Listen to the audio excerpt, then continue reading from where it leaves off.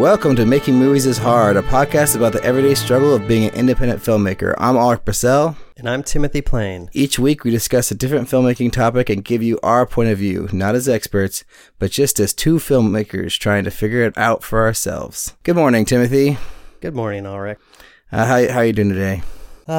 Feeling pretty low energy, so I don't know how this podcast is going to turn out. Is all your creative energy been sucked out by the drudgery of everyday life? Is that what's happened? I think it's because I took some time down for Thanksgiving and didn't think about stuff for about 4 days. And really just kind of turned my brain off from the filmmaking side, that now that I've kind of taken a break from it, I was like, that's pretty nice. I kind of want to take a longer break. And there's only like three weeks left in the year. I'm like, filmmaking can wait till next year. You can make a movie. You can make a movie in those last 3 weeks. I know. Actually, I had a dream last night about this movie idea, and I was like, oh man, that's perfect. I'm going to tell Alrik, let's go shoot this movie. It's going to be so awesome. The basic premise was that you were Santa Claus's like protege, like his assistant, and you were training to like replace him. And then during that night that you were training to be Santa Claus, like some crazy shit went down. That's so funny. But now that I woke up, I realize it's a bad idea. That's the second reference to Santa Claus someone has made to me in the last 3 days. Oh, well, you're like definitely like got the Santa Claus look going. Yeah, that's what people keep on saying. How do you feel about that? I don't know. I feel like I'm not as fat or old as Santa Claus. So no, you're like a budding Santa Claus. Like it's like you're on your way to becoming Santa Claus. I'm like Santa Claus Jr. Yeah, you're like 40 years from it. That's funny. One day I'll be jolly enough and have a wide enough beard to be Santa Claus. One day. Yeah, exactly. That's why you're the trainee. That's so funny. Yeah, but I'm feeling like, I don't know, like I really want to either do like a quick little project where I just do it in a week, like just shoot a movie or something, or I want to like be actively taking steps towards getting my next short made. So those are sort of like the things I'm thinking about a lot now. Oh, and we talked about this, but I haven't talked about it on air, and it's not official yet either, but I'm probably gonna be script supervisor on another movie in the spring. So that's cool. It's cool. Do you know how many shoot days? Yeah, like 21 or something. Oh wow. So yeah, it's a lot more. Like the one I did was 15. So this is like 6 more days. They need it though. I mean, they have a lot of locations. But yeah, it should be really fun. I'm really excited about it. It's bringing your prophecy to life, to truth. Your whole, like, I'll be stuck being a script supervisor prophecy. But no, I think it should be a lot of fun. I think I'll learn a lot, and it's going to be a bigger crew. It's going to be like 40 to 50, I think. Oh wow. Yeah, at least that's what the word is. But I don't want to say much more about it because I'm not officially on it, and I don't know how much the producers want to talk about the project yet. Do you believe in jinxing a project? Like if you say something about a project too early that you might jinx it? Oh, like if I say, "Oh, I'm maybe gonna get this thing," and then like, and then it'll just go away. Oh, I don't know. No, not really. I mean, I guess it's probably not appropriate to talk about things that you're not officially signed on to, But I don't really feel like it's jinxing it. It's either. Yeah. I think I am a superstitious person, but I kind of believe in some level that it's either going to happen or it's not going to happen, and nothing to do with if you say it out loud or not. Yeah, I mean, you don't want to be like. Well, I guess I am kind of.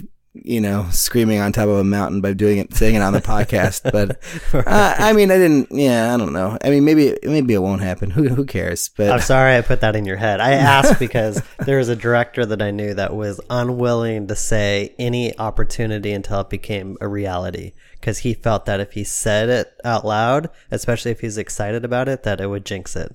And I don't know if I really feel that way. I haven't really felt that happen in my life. But I guess, people become superstitious about lots of different things. I guess my counter to that is like, I try to talk about the projects that I want to do more than I probably should, just because if I talk about it and I tell people about them, then it's like holding me accountable to make them happen. So Right. I feel like if you like want to make this great movie or whatever, or even a short film or whatever it is, and you're keeping it to yourself and you're not talking about it, you're not saying anything, it's probably less likely to happen than if you're like telling people about it and like. Well, they actually did a study on this, and they found out that people who don't say what their hopes and dreams are more likely to make them a reality than people who talk about it all the time. Because I think the theory is that if you don't tell people and you kind of keep it inside, then it's like you kind of keep that dream alive. Whereas if you talk about it, it's almost the same as it being true. Huh. Yeah. But I don't feel like that between like you and me. We talk about stuff that we're pursuing all the time, but we actually follow through with things. Right. Where I think a lot of people just talk, and we know a lot of people like that. They talk and talk and talk. Oh, I want to make movies, but then they never actually make a movie.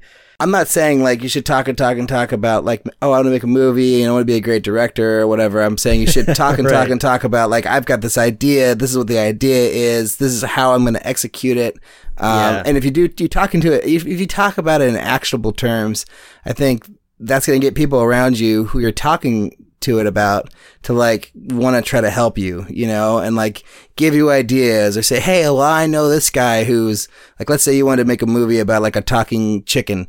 And like, oh, well, I've got a friend who works at a butcher shop and they have all these chickens that they don't need because they go bad or whatever. Like you can, go get one of their chickens, and have it be your talking chicken. Like, well, whatever, I love that's your example. it just popped into my head, talking chickens. Yeah, that's it. I think also that study had to do with people who wanted to start their own business, which is, it's different. I think you're right. With filmmaking, especially, the more you tell people what you want to do, the more opportunities just seem to happen because people don't know you want to make movies just by looking at you. And maybe this kind of goes into our topic of the week about like how you present yourself. But like I found that the more I told people I wanted to make movies, the more opportunities came because they're just like, oh, I didn't know you want to make movies. What kind of movies do you want to make? And a lot of times I'd be like, oh, I've already made some and here's some of my movies. And then they'd be like, oh, wow, shit, you made movies. That's cool. Like I know this filmmaker or I know this writer. And it's like how introductions get made and how you get chickens for your movie, things like that. Right, exactly. So it's true. Totally true. I agree. Like you have to tell people what you want to do if you want to get there. Because, especially me starting out in facilities at my ad agency, I would have never gotten out of that job if I just didn't tell everybody I knew that I wanted to make movies and also was making movies and showing them to people. Yeah. And then you did that film festival within your company and all that stuff. I mean, that's all really, I mean, you did actionable things and you were talking about, you were like doing it and talking about it.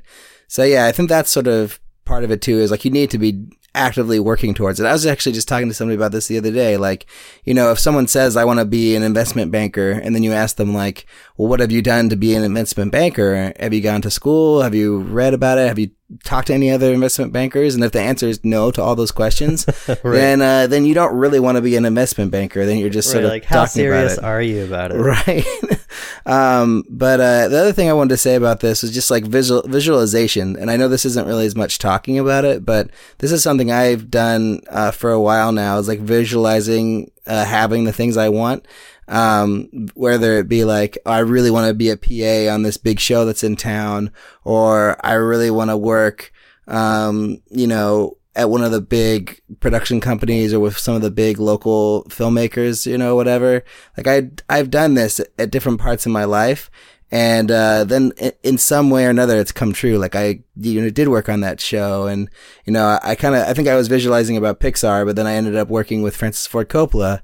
So, I feel like this whole visualization thing is really important. And I think that's one of the things I'm struggling with, because it's hard for me to visualize how I'm going to become, a successful filmmaker.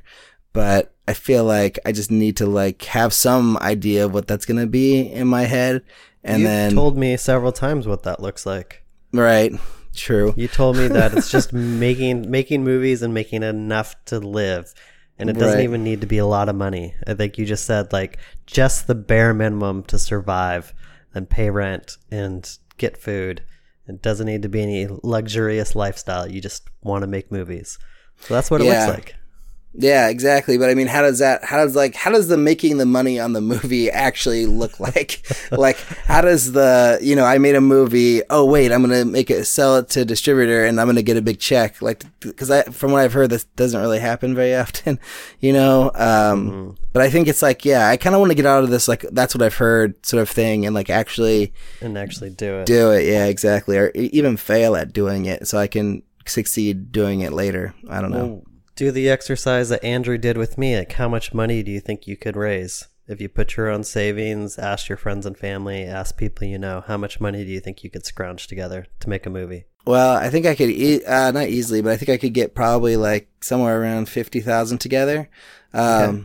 But I think the plan would be to get the 50,000 together and then bring that to a producer and be like, "Hey, here's $50,000 I raised for my feature.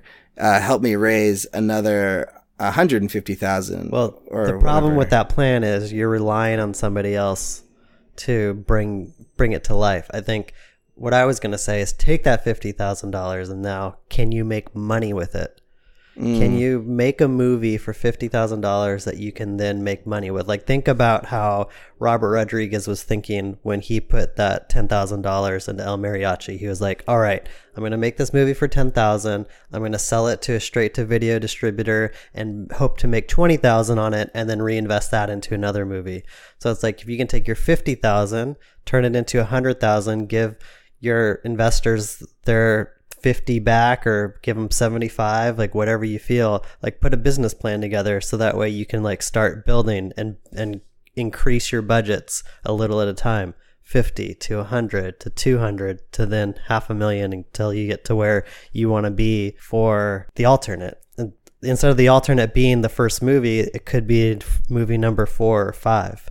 Right. In your plan. But I mean, I think like there's nothing wrong with relying on other people. I mean, obviously it's like, yeah, if that doesn't work out, then I can always do the other plan, But how are you going to know it doesn't work out? Because you're going to try. Yeah, but at what point, how many years do you try before you go, this isn't working out? Well, that's the thing. Not years. It will take years. Putting a movie together does take time. Right. I mean, from the time you like go out with the finished script to the time it gets made.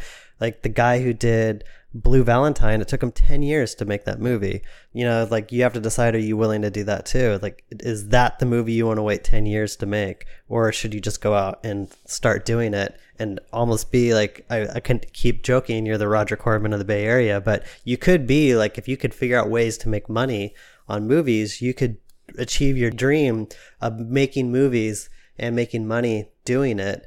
If you're in control of it rather than relying on other people to come in and help you. Right. But I mean, like I met a local filmmaker who also has his own production company, in the Bay Area. And I had a conversation with him and his story is basically exactly what you just described. Like he wanted to, make his own budget thing. Yeah. He like wanted to make his own movies and he made a movie, tried to get it distributed, had a really tough time getting it distributed.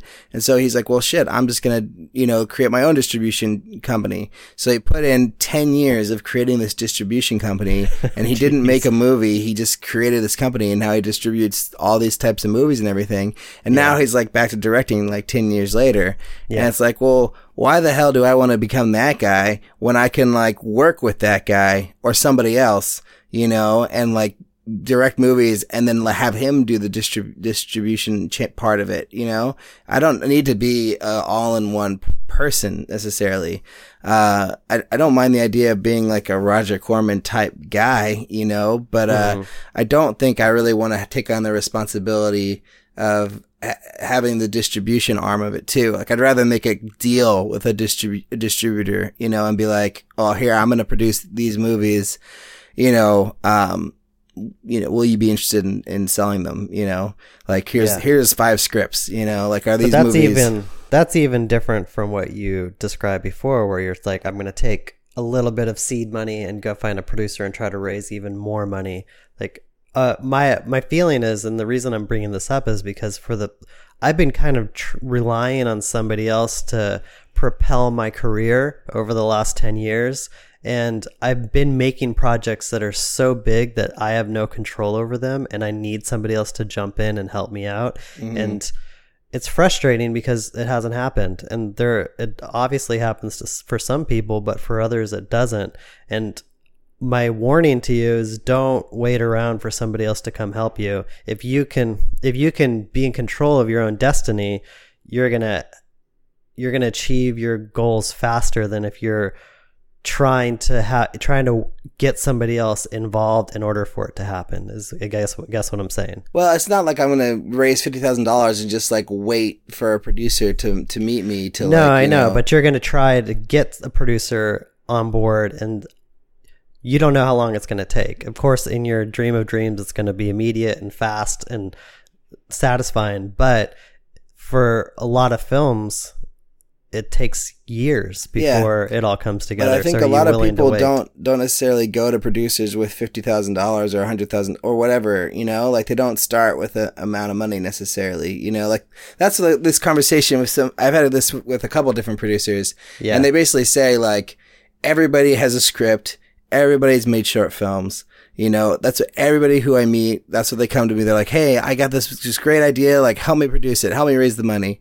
I got this great idea. Help me produce it. Help me raise the money. So this is what like every production company, every producer is hearing.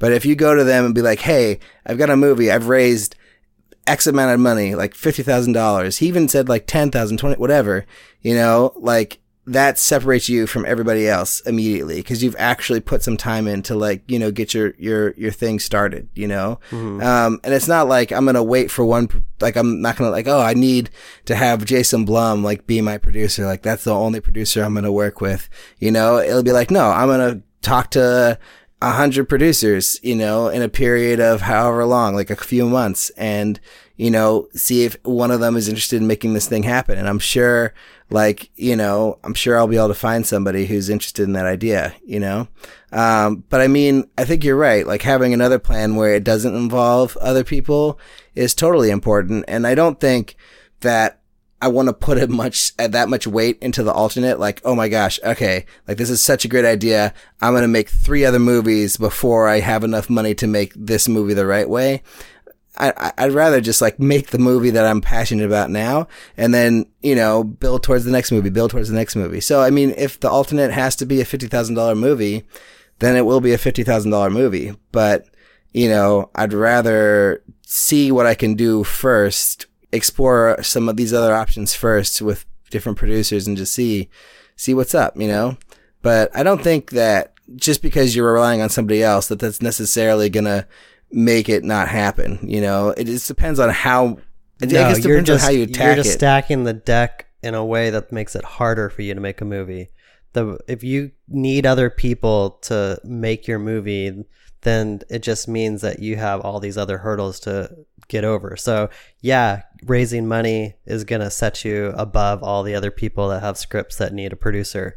But then you're still going to be competing with everyone else that a producer is interested in working with. So let's say, okay, they are interested in it and they do try to help you. Then they have to also convince investors to jump in on it. And maybe after 3 or 4 months, they're going to find out that nobody wants to invest in that movie. And then you're back to where you are. As long as you have like an alternate plan, I think it's good. If you think you can make the alternate for $50,000, then you have a backup plan and it's not worth it. My problem has always been that I've written scripts that are too big for me to do on my own. They're always like $20 million, $50 million. Like I couldn't do it on my own. I couldn't just go raise $50,000 and do it. But now I'm kind of like waking up to the fact that's like, you have to be able to do it yourself, especially in today's day and age where all the tools are available to us, that if you have to wait for somebody else to say yes to give you permission to make your movie, you might be waiting a long time. So it's better if you can like grab control of that and do it. Yeah, absolutely. I think that, doing it is so important. You don't want to wait forever for the right things to align. Like you need to just take control of your own destiny. But I do feel like I really want to collaborate with people. Like I don't want to be in a situation where, like I have to produce my movie on my own for $50,000, like that seems a little daunting. You know, I'd rather like bring in some good people. Yeah, nobody wants that, but I think you should be prepared to do it. And I think you should be prepared to sell your own movie, be prepared to distribute it yourself. Like, have a plan. I think half of being an independent filmmaker is also being a business person. Unless you have a business person partner, which I don't have, I feel like I'm kind of forced right now to like think about that stuff and like be able to put a business plan together, be able to raise money myself.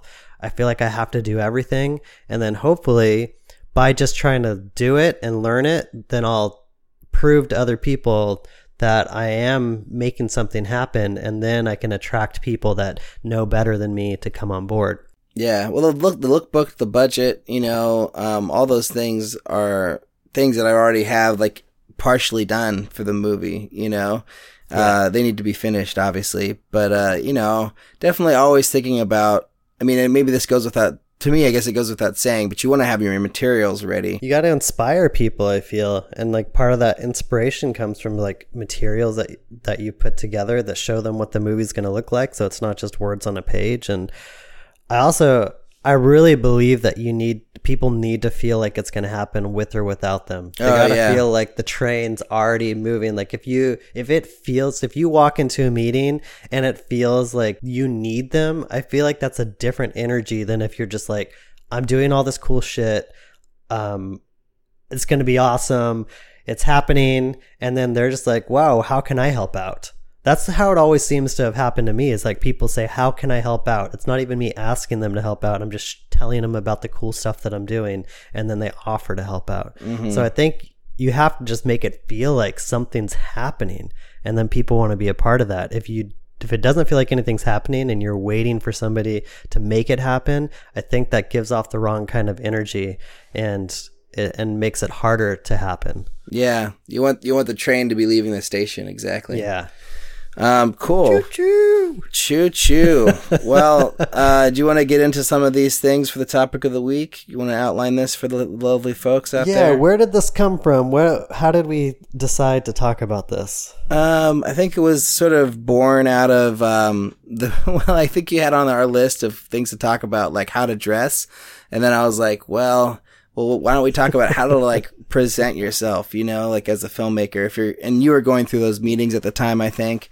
And it's like a few weeks ago. Yeah. And I think it's important, like, you know, well, I don't know. Is it important to think about how you present yourself as a filmmaker? That's sort of the question. Like, you know, do you need to have some sort of brand or vision in mind of who you are as an artist, or should you just like walk in there, be yourself, do what you feel like, and that's all that, just your personality is what's important, you know? Well, and it goes back to that episode a few weeks ago where we were talking about who are you as a filmmaker and defining yourself as a filmmaker.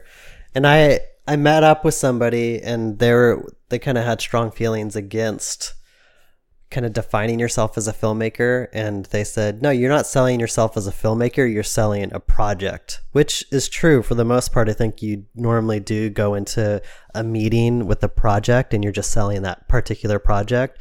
But I had to sell myself as a filmmaker a few weeks ago when I was approaching production companies about being a commercial director. And especially in the commercial world, directors are defined by what they do well. Like there's a website that you can go on and you can search for directors by what they're good at. So here are some of the categories: visual storytelling, comedy dialogue, human, what is it called? Like humanity. You know, there's like all these different little categories that directors fall into, and they get hired for those kind of jobs. It's very hard to be a director that does more than one category. And I don't know how directors can get in that range, because usually a creative team or client wants a director that can do a certain type of thing. Huh. So when I went to production companies, I really had to like define who I was. And I did 6 meetings, and the first few meetings I really didn't have a really strong sense of where I fit in yet. I was just kind of listening to people. And those meetings didn't go as well as the later ones when I started getting the sense for what people saw in me and where I fit in. And then I started selling myself and saying, this is who I am, this is where I fit in, this is the kind of work I want to do, and this is my value to you as having worked in advertising for 10 years as a producer. This is what I bring to the table. Proving your value beyond just your work, I think is important. Yeah. Well, that's kind of like my experience with it recently. I mean, how about you? Have you had any experiences recently where you've had to sell yourself or present yourself as a filmmaker? Well, I've been thinking about this, and I don't necessarily feel like it's something that it's not like, oh, I have this meeting, like I need to sell myself as a filmmaker to this person. It's more like throughout life, when I talk about being a filmmaker and what I'm doing, it's like that conversation is sort of, you know, what I kind of attribute this to, you know? And I feel like, I don't know, like I try not to make it too, like I'm not like selling, you know? I'm not like, oh yeah, I'm like the best filmmaker in the Bay Area. Like I made this movie and that movie and oh yeah, I'm the best in whatever, you know? Like I'm more like, just talk about it in more humble terms. Like I'm a filmmaker. I'm making movies. Like I have one online that you can watch now. I've got another one that's coming out soon. Trying to make my feature, raising money. You know, more in that kind of humble. Like yeah, you know, like I'm just doing my best. It's a hard thing, but I'm out there doing it, and you know, I've got some things going on, and I'm really excited about the future. And sort of I'm more in that kind of tone. Kind of like describing yourself to somebody at a party. Exactly. Oh, what do you do, Alrik? Oh, I'm a filmmaker. Right. Oh, that's cool. So what do you do? And then you just say it. I feel like, you know, we said this earlier in the episode, like putting things out into the universe and just saying it out loud, and sometimes that creates opportunities. I feel like the more specific you can be when you're talking to people about what you're doing, the better chance you have at it opening a door. Yeah, like I always talk about like science fiction and horror being my niche, and I always say like not stab horror, but more like psychological horror, you know. And when I say that, people seem to get a reaction, you know, like they get a good visual of like what I mean, you know, because I think when you say horror, a lot of time people are like, oh, that's too scary. Like I could never watch one of your movies, right. And it's like, no, you could. It's not Saw, you know. I'm not doing Hostel over here. It's a little different, you know. Yeah, I think it's all about like just being comfortable with who you are and what you're doing. And I think the worst thing that you can do is like when someone asks you what you do and you say your day job, or like, you know, like, oh, I work in video production. Like I used to say that a lot, and I'm trying to break myself out of it. And I think because before I wasn't confident to call myself a filmmaker. Really before Strange Thing, you know, because I was like, I made a couple movies, but they're not real movies. Like I'm not really a real filmmaker. But then once Strange Thing was done, and especially when it was online, I kind of felt like, yeah, I can call myself a filmmaker. And I think by then I was working on another project, you know, and so it's like, yeah, I am a filmmaker. I've made multiple films. And I think it gets people thinking about you in a different way than if you were to like say, oh yeah, I do some video stuff now and then, or, oh, I work in video production, and like, oh, so what's your day job? And it's like, oh, video production. They're like, oh, really? Oh, I didn't get that. Oh, okay.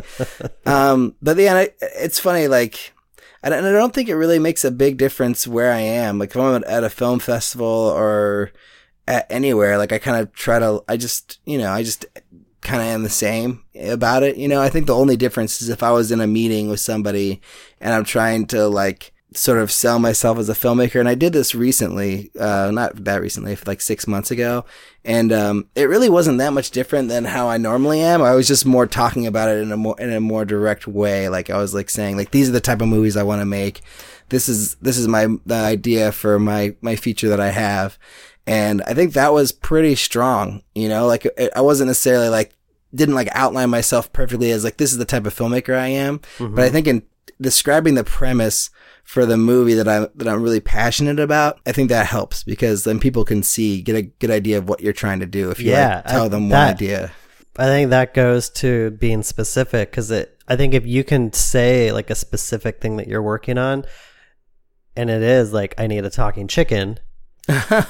And somebody's like, oh, my brother owns a puppet company and they have all these chickens that they just made for this thing and they're trying to figure out what to do with them. You know, it's like, it's the more specific you can be, the better the opportunity.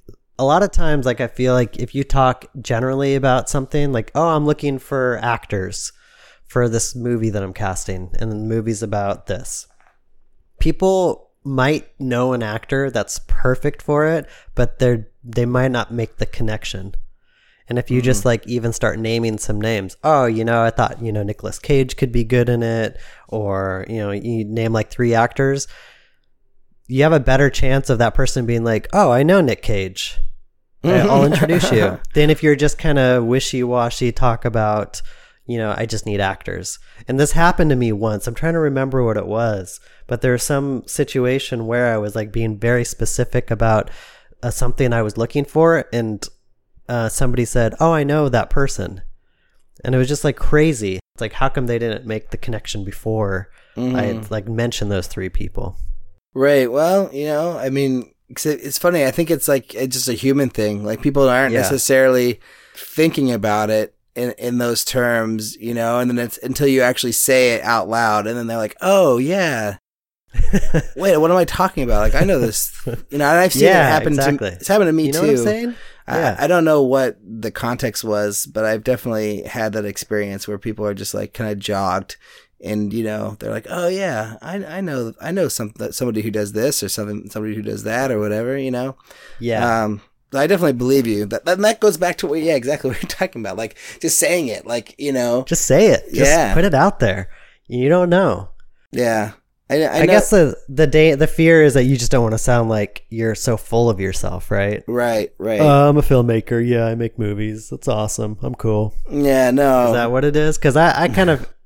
sometimes I feel a little shy about saying it. I think it probably works into that, and I think it also just works into like everybody's a filmmaker, especially in film school, like Right. or like when you meet anybody at like a filmmaking event, like everybody's like, oh yeah, I want to be a director or I'm a director, and it's like so for a while I wasn't saying I want to be a director either. I was like saying, oh, I want to be a producer, or I want to do this, or I want to do that.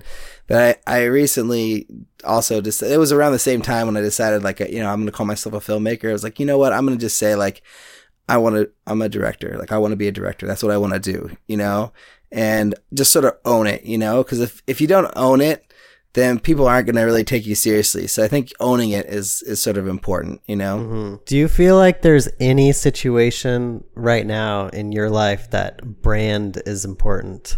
That you need to sell yourself as like a horror and sci-fi director? Or do you think no one knows you well enough that it doesn't really matter? I don't know. That's a hard question to answer, because I feel like, I mean, yeah, I don't know. I mean, I think it would be nice if most of the stuff on my Vimeo page was all horror or science fiction related, right now it almost is. Like there's just one project that isn't really. But yeah, I don't know. I think it helps in the sense like when you're meeting with people and like you're talking about the stuff that you've done. I feel like being like, yeah, I made this horror thing, I made this science fiction thing, I made this sci-fi horror thing. I think that just sort of helps for people to take you more seriously and be like, oh yeah, this guy knows what he wants to do, Right. Well, I think to that point, you've made several movies like that, and then the feature film that you're sitting on is also in that genre, so Right. It helps kind of connect the dots and build the story around you. Because I think that's all we're talking about is like creating a story, a narrative for who you are as a filmmaker, even if it's just a temporary narrative to help sell your next project. Yeah. 'Cause we know already that there's other scripts that you're interested in that aren't horror and sci-fi based, but you'd have to build a new story for who you are in order to get that movie made. Or you need to say, I know it's a departure from where I've been, but this is how it fits into what I've already done or something, it's like you kind of Right. have to, craft that narrative. So I think because you have the alternate that is sci-fi horror, slightly horror, then you can build it into the movies that you've already made and help kind of show people the thread and where you're headed, which is good. Yeah. It's funny, the brand thing. Like I people say brand all the time, like what's your brand, and it's a lot for entrepreneurs when that's, it's like, totally. That's how they talk about it. But I think I hear our actors and filmmakers talk about it also. And to me, what I've sort of boiled brand down to is just being yourself and putting yourself out there as the most authentic version of yourself, like I think, we were talking about authenticity the other day, and I think like, yeah, it's really important. Like you need to be authentic. You need to be who you are. I think the minute you try to be something that you're not, That's the minute when it just feels false, or feels wrong. That's the thing. And you feel it even in advertising when like a brand is trying to like brand themselves too much. It just feels false. Right, exactly. So I don't know. I feel like my answer to the whole branding question is just be you. Yeah. Do you, man. As Drake says, I'm going to do me, do you. That's cool. So I'm totally agree with you. I think we went down the rabbit hole a few episodes ago trying to like define ourselves as a filmmaker, and it was fun to do, but it also is kind of unnecessary to do because you really just need to focus on kind of creating a narrative to help propel your next project. And when you talk to people, like just kind of connect the dots for them, showing how you're leading up to this next thing.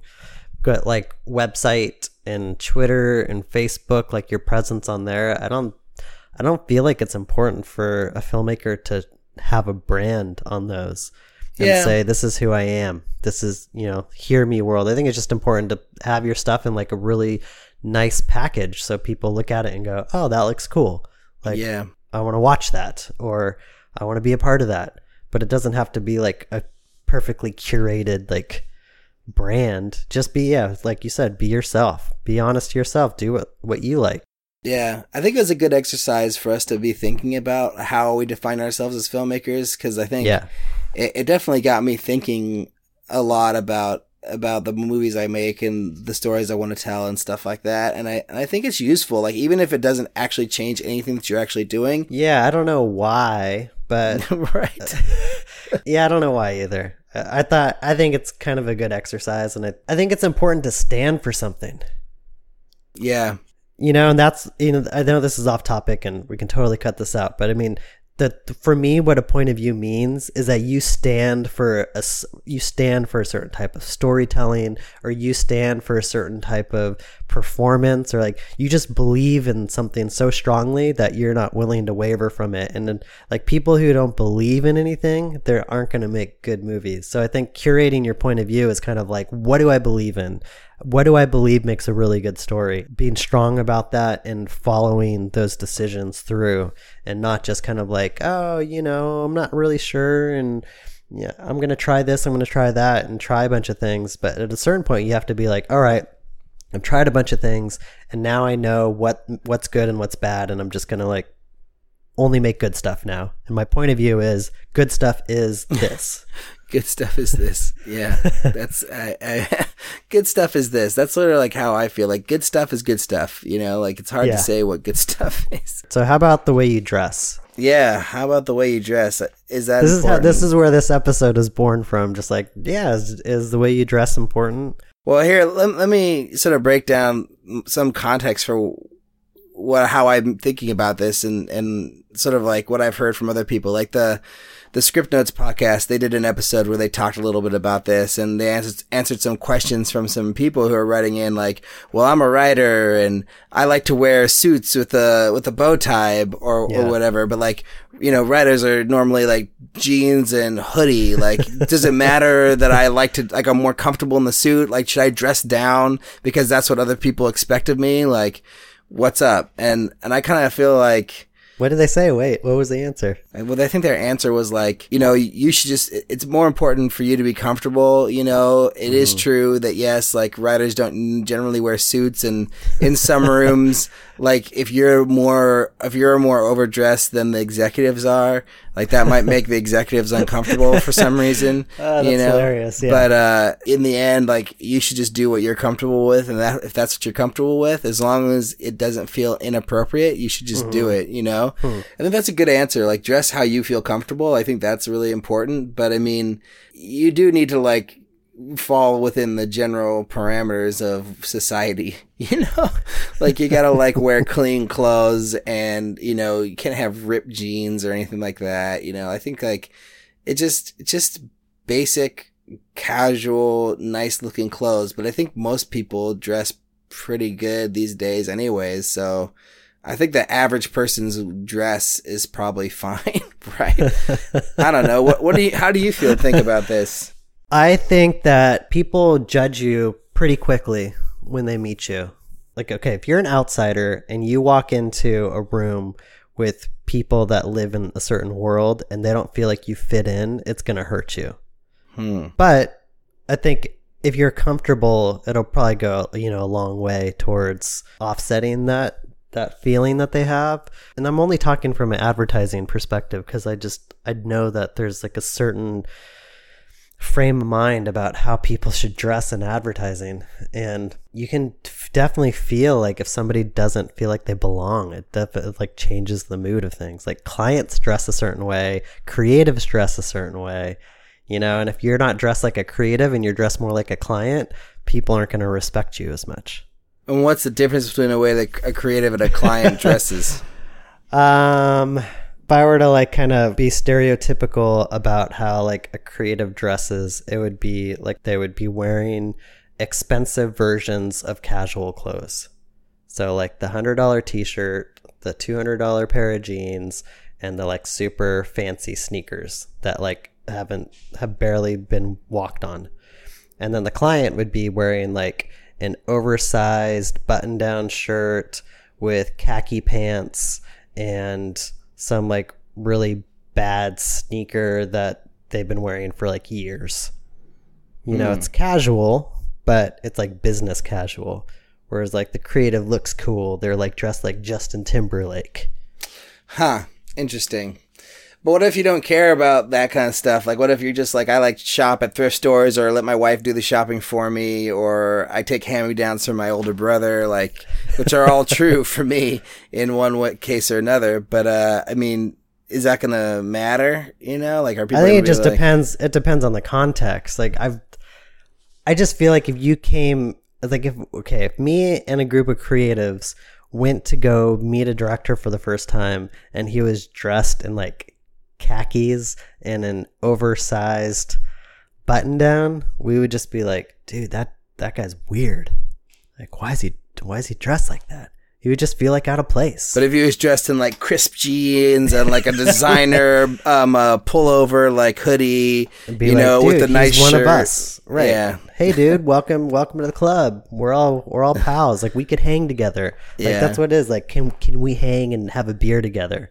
Yeah. Or is this guy like super uptight? Like, does he button his shirt up all the way to the top and wear a bow tie? Is he kind of stuffy? Like, you kind of just, you judge people like right away. So I think if you're an outsider and you're walking in, like you're not should. I mean, that's a bad thing to say, but I think it only helps if you can kind of follow the dress code of the culture that you're entering in. So should you do like a little bit of spy shit, like Jessica Jones style, like look into like see what they're wearing before you show up? That's the thing is like you're not going to know unless you're part of that community, right? Like how are you going to know? Like when I interviewed for Goodby for the first time and I knew nothing about what that company was, I walked in like in a full suit because I was just like, I'm going to a job interview. I'm wearing a suit.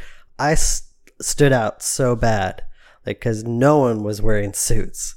But at the same time, they're like, that's cool that you wore a suit, that you're like respectful, or that you're taking this job interview seriously. Yeah. I've definitely done that before too. Like wear a suit to an interview and then be like, wow, you wore a suit. I'm like, yeah. Gotta do it.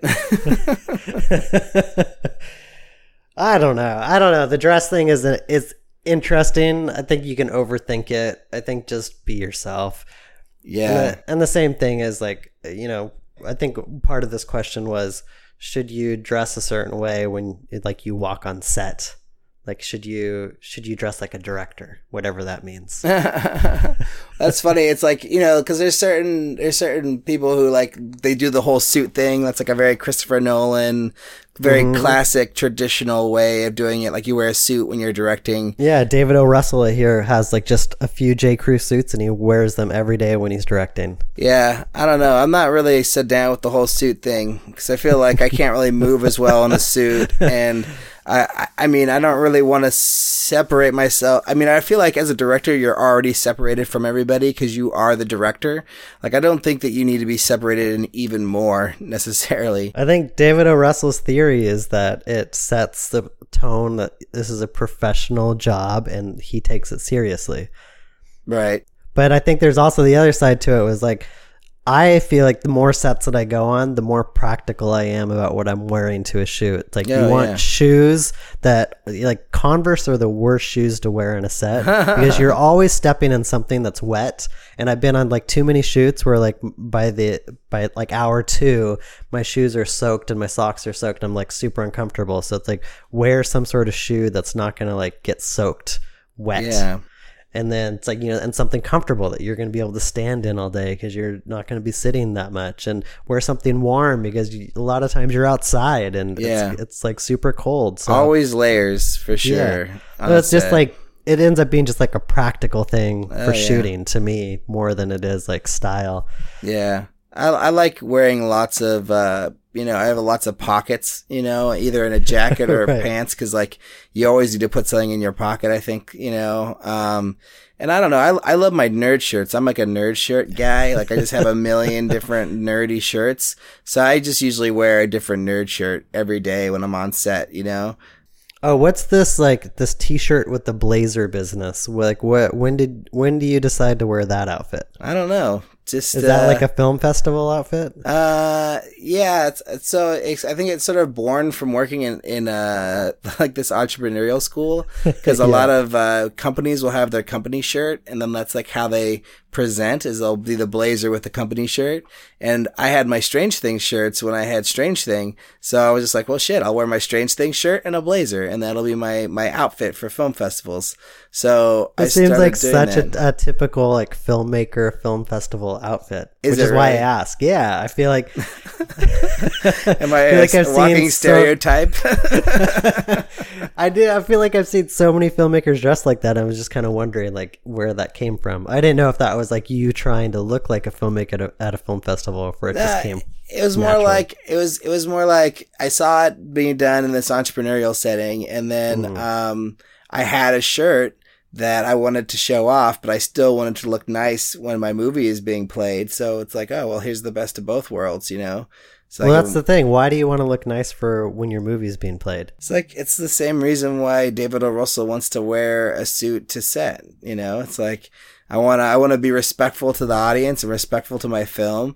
Like, I kind of feel like when you're at a film festival, it's like the film, it's more than just a film. It's like a person, and you like want to be there to support your film and like be respectful to your film, and it's like you do things to make sure your film is being treated properly.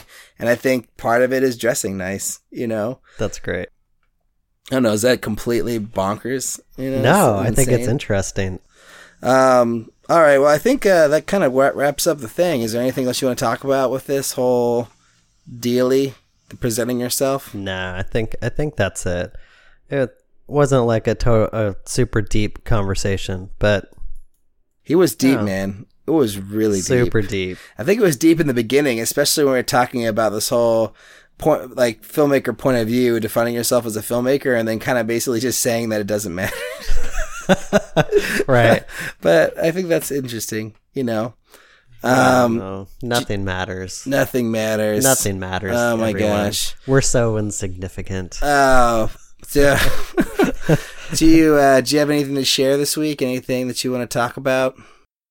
No, not that I can think of. How about you? I just watched the Marvel Civil War Captain America trailer the other day, and I mean, a million trillion people have already seen it, but I'm not going to post it on the show or anything, but I don't know. I really hated Age of Ultron. I was just like super down on that movie, and I'm a huge like comic book superhero movie guy. So watching that trailer kind of gave me hope for having another good Marvel movie, with the main people involved. But yeah, because after Age of Ultron, I mean, man, I was just really wasn't feeling good about the series necessarily. Do you like those movies at all, Timothy, or is that just not your deal? I'll watch them, but I'm not following them. Yeah.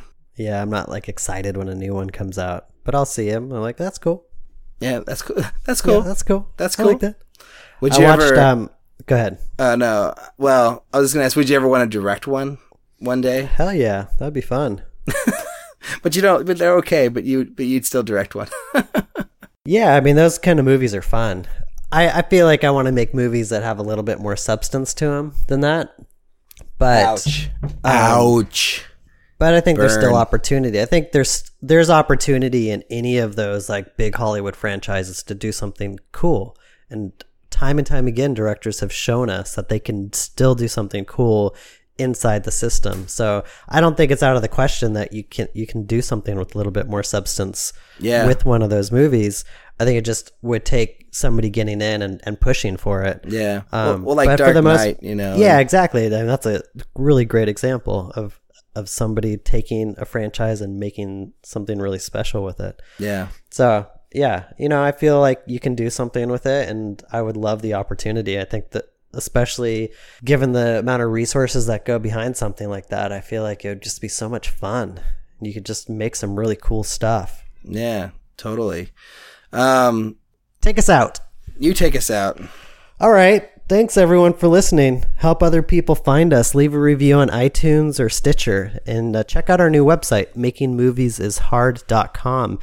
On the website, you can subscribe to our show notes. And you can also start a conversation in the comment section. We love to have people talk in the comment section. It doesn't happen often enough, but when it does, it makes me excited. You can also send us an email at podcast@makingmoviesishard.com. All right. Well, have a great week, Timothy. Thank you for an amazing show. Yeah, thank you. We'll talk soon. All right. Bye-bye.